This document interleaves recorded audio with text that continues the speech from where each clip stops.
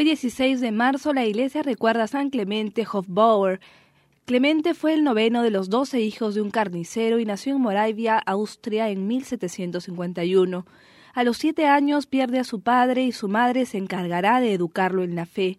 Intenta 6 veces ser sacerdote, pero por diferentes razones no puede concretar el inicio de sus estudios. A los 15 años trabaja como panadero en un convento y el superior, al ver su generosidad y temple, le ayuda en sus estudios para ser sacerdote, pero al morir su benefactor tiene que interrumpir nuevamente sus estudios. Se dedicó a trabajar muchos años, pero el deseo de ser sacerdote no lo perdía. Una tarde lluviosa, al ver a 2 señoras que estaban empapadas tratando de encontrar un carruaje, se acerca a ellas y les ofrece conseguirles uno.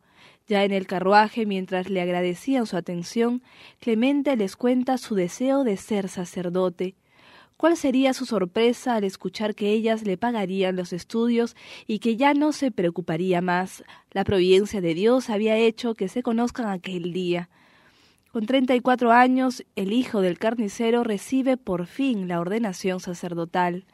Viaja a Roma y allí conoce a San Alfonso de Ligorio, quien lo recibió en la comunidad de los redentoristas que él recién había fundado.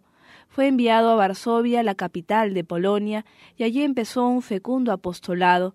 5 veces al día el templo donde predicaba se llenaba para escuchar sus sermones y participar de la Eucaristía celebrada por este santo sacerdote. Los miles de alemanes que vivían en esta ciudad estaban agradecidos al cielo, pues hacía muchos años que no podían participar de la Eucaristía en su lengua materna.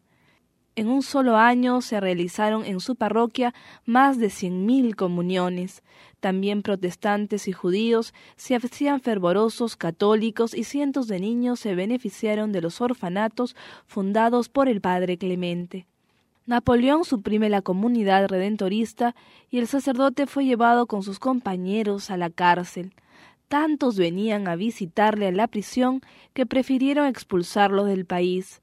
De vuelta en Austria, su tierra natal, se instala en Viena, donde comienza a realizar el apostolado que tantos frutos había dado en Varsovia. A pesar de la sencillez de su prédica, universitarios, artistas y profesores lo iban a escuchar en grandes cantidades. Los tiempos eran difíciles para la Iglesia, los enemigos y los envidiosos acusaron al padre Clemente de hablar a favor del Papa y le llegó una orden del gobierno en la que se le prohibía predicar. Ante la amenaza de una nueva expulsión, el pueblo clamó de tal manera que el mismo emperador le prometió que nadie le expulsaría de Viena. Sin poder predicar, se dedicó a la confesión y a la atención de los enfermos.